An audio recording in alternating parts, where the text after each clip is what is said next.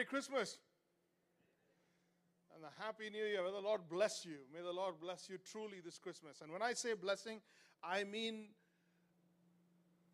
may you feel the pleasure of God, May you feel that God's okay with you. He's running ahead of you. He's told angels to serve you. When I say blessing, when I say I hope you feel blessed, I mean that you feel like heaven's got you backed up. Are you ready to listen to God's word? Now, my question as I prepared for this sermon was, have you been watching the news? Have you been watching the news? Oh boy. And you know where I live? I live in Sukhdev Vihar. Yeah. I live right a kilometer away from Jamia. And all that's been happening right throughout the country. And where we are as a country in terms of our politics, in terms of our people, our students, oh brother. And I'm thinking to myself, how can we celebrate Christmas when there is so much turmoil, so much pain, violence, darkness around? How do we celebrate Christmas when there is so much chaos? And the answer is easily. Why? Because what better time to celebrate hope than when there is hopelessness? You get what I'm saying? What better time to celebrate Christmas than when there's hopelessness? Because we celebrate the hope that God has brought. Light shines brightest in the dark. When it's darkest, the light shines the brightest. And that is why we must even more, it is of more urgency that we celebrate Christmas. More than ever before, the gift of Jesus to humanity is needed and welcome. Jesus brings hope. Jesus brings healing to every man, every family, every community, and every country. But how? How does Jesus do that? When Jesus was born, God the Father guided people to Jesus. You remember the stories? Okay, you remember this? There were the prophecies that this baby would be born. Herod was dead scared of those prophecies. Herod was scared of this prophecy. He's thinking, if the prophecy says king is going to be born, king's going to come take my place. He knew that Jesus was coming. The wise men knew that Jesus was coming. They saw signs, they saw stars. The shepherds knew that Jesus was coming because he sent angels, because angels don't read texts. They don't listen to messages, they don't read texts, they're not into the scriptures, they're like, bah. So angels had to come, okay, listen people, listen, this is what's going to happen. A baby has been born. Whatever it took, you're not getting me. Whatever it took to get people to come to Jesus, God the Father did that. So God the Father at Christmas didn't just send Jesus, He sent people to Jesus. And why did He send people to Jesus? Because this little baby was going to grow up and bring those people back to God the Father. Did you get the math? Did you get the math? Is the triangle complete? So God sends Jesus, and God sends all the other sources to send you to Jesus so that Jesus can send you back to the Father. All along, God wanted you. God wanted you. God wanted you. God the Father wants you.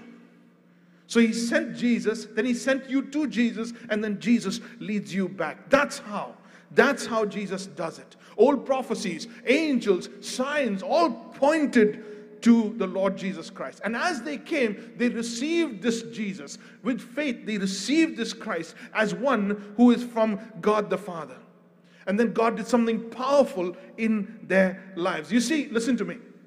Especially if you don't normally go to church or you're not familiar with the Christian faith, listen to this very carefully. Jesus did not only call people to faith. He didn't even start a religion. You know that? Jesus He did not call people only to faith. He calls people into a family. God the Father, not king, not tyrant, not president, Father. And a father always calls children into a family. Are you getting this? So God sent Jesus, and He calls through Jesus you and me into a family. So the faith that we have is not just about believing, it's about belonging. It's not just about changing habits, but it's about a hand to hold. God has called you to Jesus so that He may hold your hand through this life. You've gone through difficult times. People have messed with you. People have lied to you. People have hurt you. People have ripped from you. They've taken from you. They've used you. They've abused you. Some of you are even victims of child abuse, sexual abuse, verbal abuse. You've seen pain in your life. If nothing, you've seen people near you who've had pain in their life. And all around, since you were born, as you were growing up, you've seen pain. God sent Jesus not just so that you can believe on Him, so you can go to heaven in the future, but God sent Jesus so that you can come back to the Father and have a hand to hold as you walk through life. Not just faith, but family. Not just faith, but family. Not just belief, but belonging. A hand to hold. Not just habits to break. So God the Father sent Christ back to get us home, to bring us home, to lead us back home by the hand. See, when God loves, He doesn't send texts. When God gives, God doesn't just send you directions. Okay, you want to go to heaven? Go straight, and after 200 meters, as that Google lady says, after 200 meters, go straight. I'm like, I was already going straight. And then after that, you take a left. And in 300 meters, you slow down. Your destination is here. God doesn't send directions. He sends Himself. He sends His presence. So in the beginning, He sent Jesus. And Jesus' name was Emmanuel. Correct? Emmanuel, which means what? God with us. Not just for us, but God with us here. So people got that. In the early days, people got that. Wow, are you saying that this flesh and blood is God in heaven, whom we never knew, never saw, didn't know how to relate to, is right here with us. God is with us. Emmanuel. Jesus is with us. So as they received Christ, God did something powerful in His life. When God gives, He gives. He doesn't just send gifts, He gives Himself. He gives Himself. He gives His presence to us. I want you to look at that verse of scripture that I have given you in your brochure. Romans chapter 5, verse 3, 4, 5. Not only that, but we rejoice in our sufferings, knowing that our sufferings produces endurance, and endurance produces character, and character produces hope. And listen to this, watch this, okay? Underline it if you can. And hope does not put us to shame. Got that? Hope does not put us to shame. Then see what he says. He says, why does hope not put us to shame? Because God's love has been sprinkled.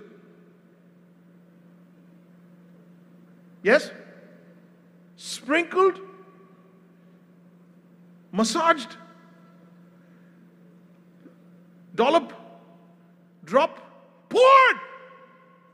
God's love has been poured out into our hearts. How? How has He poured? Was it water? Was it gas? Through the Holy Spirit that has been given to us. The Holy Spirit is the third part of the Trinity. He's also God. So God the Father gives Jesus, Jesus gives the Holy Spirit, and God gave Jesus to be with us, but Jesus gives the Holy Spirit to be in us. It's not about faith, it's about family. Because when you say your family, you show up for Christmas. How many of you have flown back to Delhi to be with family? Come on, son, raise your hand. Anybody else? You've flown back to Delhi. Come on, all three hands, come on. There's got to be more people. You've come back to Delhi to be with family. Why? Why did you bother? Because at Christmas time, at special times, if you say you're going to give a gift, you show up first yourself. God did that. God did that because it's not about religion, it's about the relationship. Religion is if we were guessing our way through it. Relationship is when we are led our way through it. Hope does not put us to shame. God's love is poured out into our hearts through the Holy Spirit that has been given to us. So God doses us up with the person. God doses us up with the person of the Lord Jesus. He pours the Holy Spirit into us. Is everybody with me? Is everybody okay? Not too cold? Okay. Okay, so the love of God is poured out into our heart. He sent Jesus to be with us, but He sends the Spirit to be in us. When I was in school, I remember watching this little experiment, and the physics teacher was showing us how to get that cork, that piece of cork, what is at the bottom of the bottle. So he's trying to be all smart, and the science kids are trying to be all smart and everything. And how can you get this cork out? Then he pours water into it, and the cork comes out. It comes out all the way, and like, yay, see. That's a simple example that came to my mind. When God pours His love into your life, all the gunk, all the rubbish, all the unnecessary stuff is going to come to the top and flow over. Love poured out, crowds out. Love poured out, crowds out. When God comes into your life, He's so big, so loving, so peaceful, so gracious, so joyful, that everything else doesn't find space. Right now we're cleaning my life out, we're cleaning my junk out, we're cleaning my memories out, going to therapy, listening to this motivational speaker, that motivational speaker, reading these books, trying to, orchestrate and kind of organize my gunk. But when God comes into your life, like that water, it just kind of flushes out everything and cleans out everything and crowds out everything. God does that. God does that. So what happens when God's love comes into your life? What is the reality? What's the difference that happens to a person who lets God come in? Pour yourself out. Let me be filled with you. What's the difference? Is he very religious? Is that person extremely religious and all worshipy and constantly, head in heaven, earth, feet on earth kind of thing? No. Let me give you 7 ways. 7 ways. There's 5 plus 2 more. 7 ways that the love of God will completely change your life. Are you ready for this? Okay, your hands are too cold to take notes, so you download the audio. All right, number 1. Let me tell you 7 ways your life is filled with blessing when God comes into your life. Number 1, it crowds out the self. It crowds out the self. He comes in and He nourishes me deeply. I don't have what it takes to nourish me. I don't even know what to tell myself. He nourishes me deeply. He heals me internally because when He comes into you, He remembers what you remember. He knows what you know. He remembers what happened when you were a kid, when you were going through those difficult times, those words your mother said, that breakup you had, the difficult period of health issues you had as you grew up, the horrible choices you've made, the crazy things you landed up doing because of your friends. He remembers all of it along with you, and He crowds that out. He nourishes you deeply and He heals you internally. You don't go to therapy. He is the therapy. His presence is the therapy. Some of you think if I just get married, I'll become fine. That's what He's talking about. If you get Him, you're going to be fine. He comes in and He completely fills us. The second thing that happens to a person when they receive God fully, when they receive God's Spirit and believe in Christ, will crowd out hate, bitterness, and self-pity. It crowds out hate, bitterness, and self-pity. There will be no space for that. You don't have to work it out. You don't have to think, who are the people that have done what? What do I need to forgive? What do I need to... It will have no space. God will not allow that to persist in your life. It crowds out hate, bitterness, and self-pity. That pity party that you've been doing, everything that comes back to, but what about me? But me, then what will happen to me? That little drama that happens, morning, noon, and night, that goes. That's out. Because as you're pity partying over there, somebody taps you on the shoulder deep on the inside and says, hello, here, let's party. I'm here. Everything's going to be fine. No, it's not about you. It's about me. Everything's going to be fine. We need that. That happens. Number 2, it'll crowd out hate, bitterness, and self-pity. Number 3, it'll fill the cracks of a broken heart. It'll fill the cracks of a broken heart. I'd love to ask you, how many of you have broken hearts over here? But don't answer that. Okay, because I'd have to raise 2 hands. When our hearts are broken, something has to put it back together for it to work again. When our hearts are broken, something has to gel together, bring it back together to make it work again. Why does it need to work again? It needs to love again. That's why it needs to work again. It needs to trust again. That's why it needs to work again. It needs to be strong again. That's why it needs to work again. It needs to give life. That's why it needs to work again. When it's broken, you feel there's no hope. But the presence of God fills the cracks of our heart and it makes us whole again so that we can love again, forgive again, and trust again. The 4th thing it does is it absorbs the pain from the past events and disappointments. He absorbs the pain. He takes the pain from you and he makes it his own. He absorbs it. He nails it to the cross, and you can remember it, but you won't feel it. The fifth thing he does is he counsels you. He is the wonderful counselor. He says one of the names, he will counsel you back to sanity. He will counsel you back to innocence. He will help you, talk you through how to get out of the situation you've previously got yourself in. Number 6, he will redefine your identity according to the Father's love. According to the Father's love. I was who I was because of my earthly father's love, or my people's father's love, or my popularity, but God's love for me redefines my self-worth and who I am. He redefines my identity in the Father's love. Lastly, number 7, he will reset your panic button to sensitivity.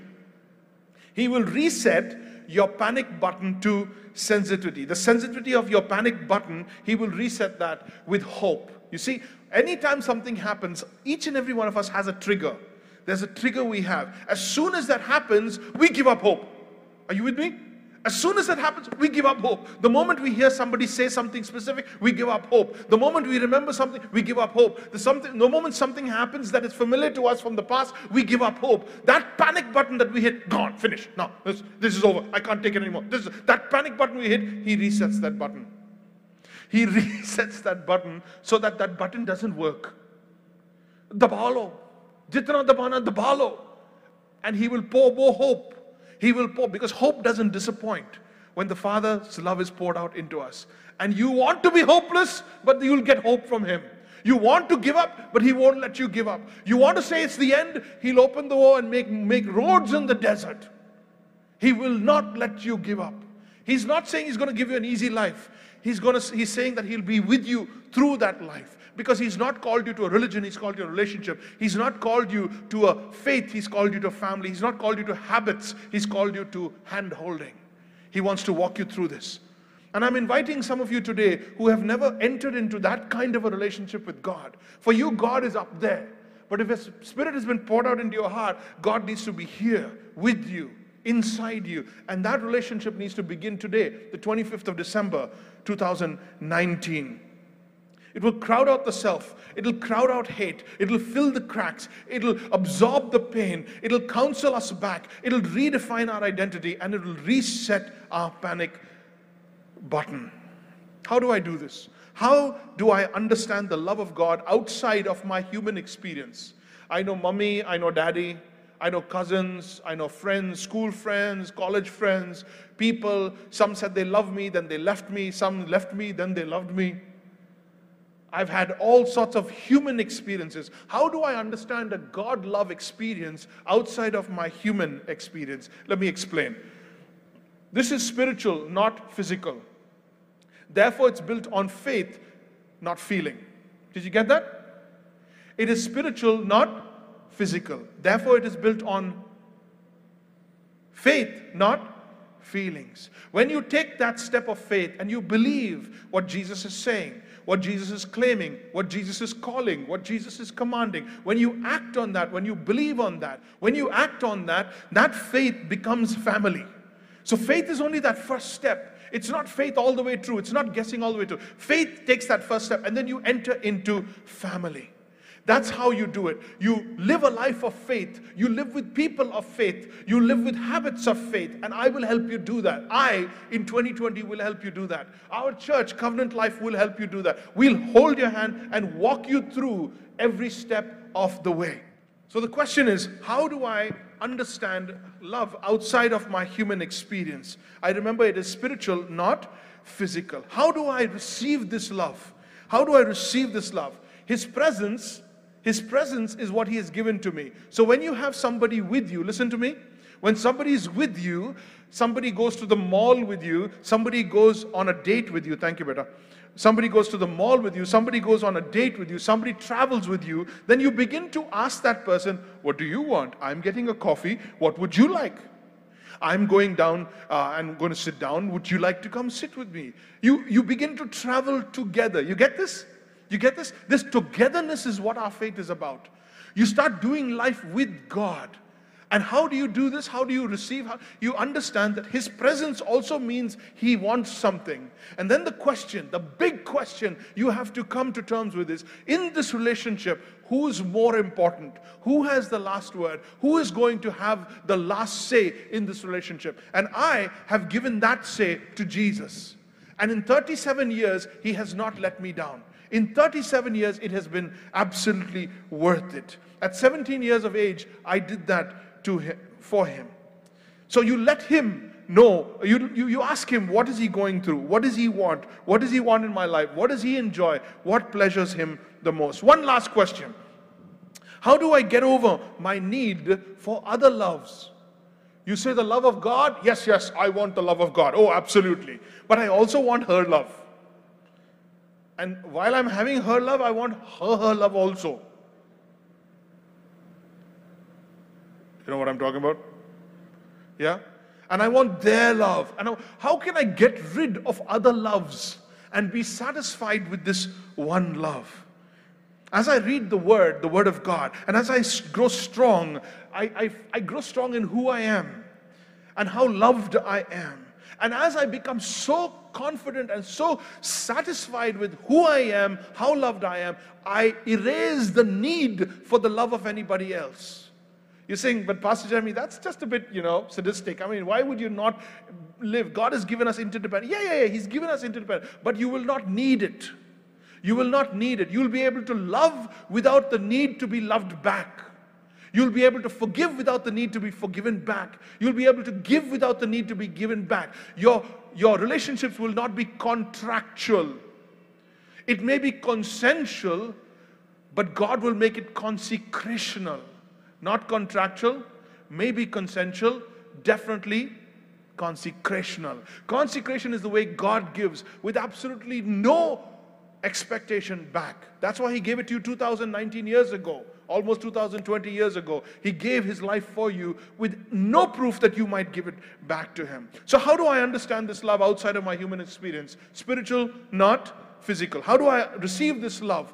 I allow Him as a person into my life and begin to give devotion to His will, give place to His will, give credence to His will. How do I get over other people's loves? By reading the Word and listening to what He's saying about what He thinks about me and how much He loves me. And then He erases my need for the love that comes from broken people, for the love that comes from broken people, from fame, from possessions, from recognition. He erases the need for that. I don't become hungry. I don't go through life hungry. Oh, look at me.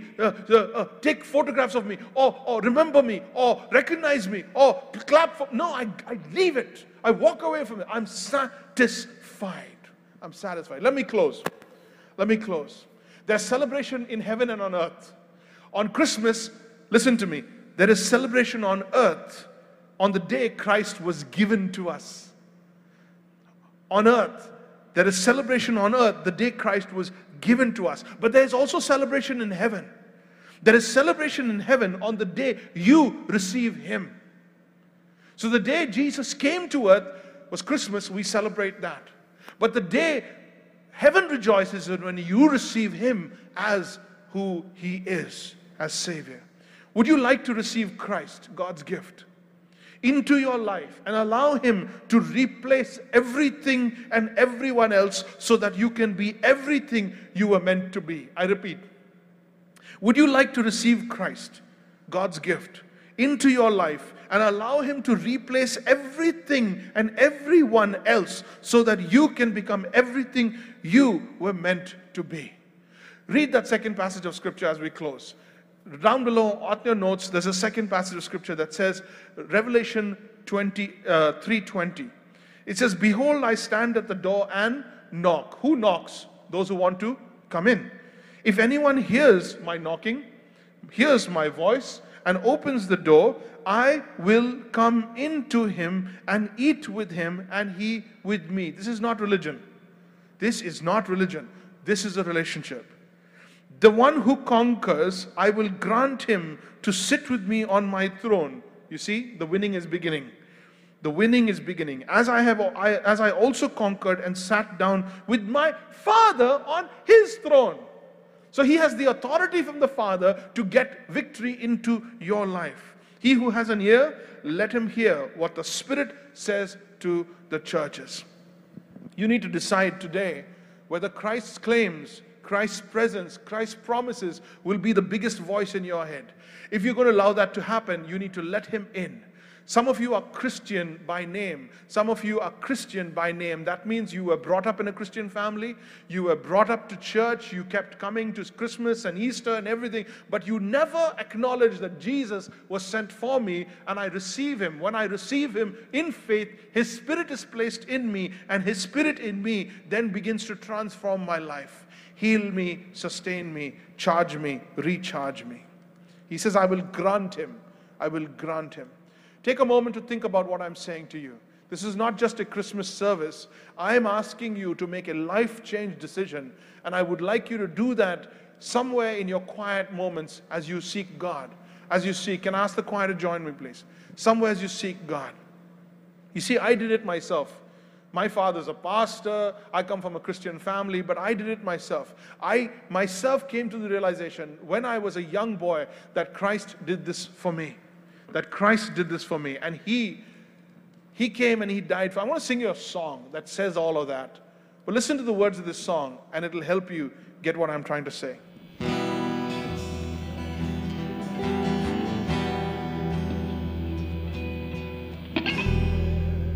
I beheld a lonely man come down from heaven's glory to an earthly realm, destined to become the sacrifice for man. He walked that rugged road, he paid the price, he bore the pain. It was I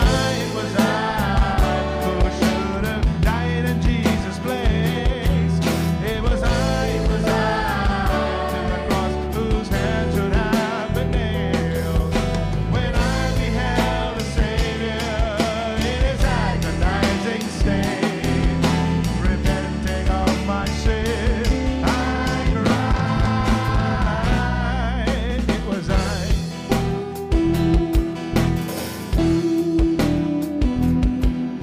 I am the man who walked the path of my own way, feeding my own lusts and needs. I went astray. Softly Jesus called me, and I heard him say, I shed my blood for you. You're free, the price was paid. It was I who should have died in Jesus' place. It was I to the cross whose hand could have been nailed. When I beheld the Savior in his agonizing state, repenting of my sin, I cried. It was I.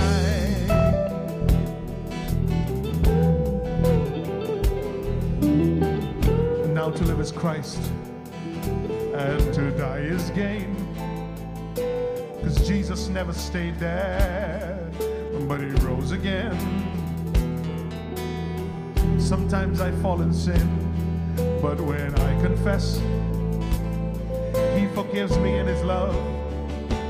He cleans my heart, restores his name.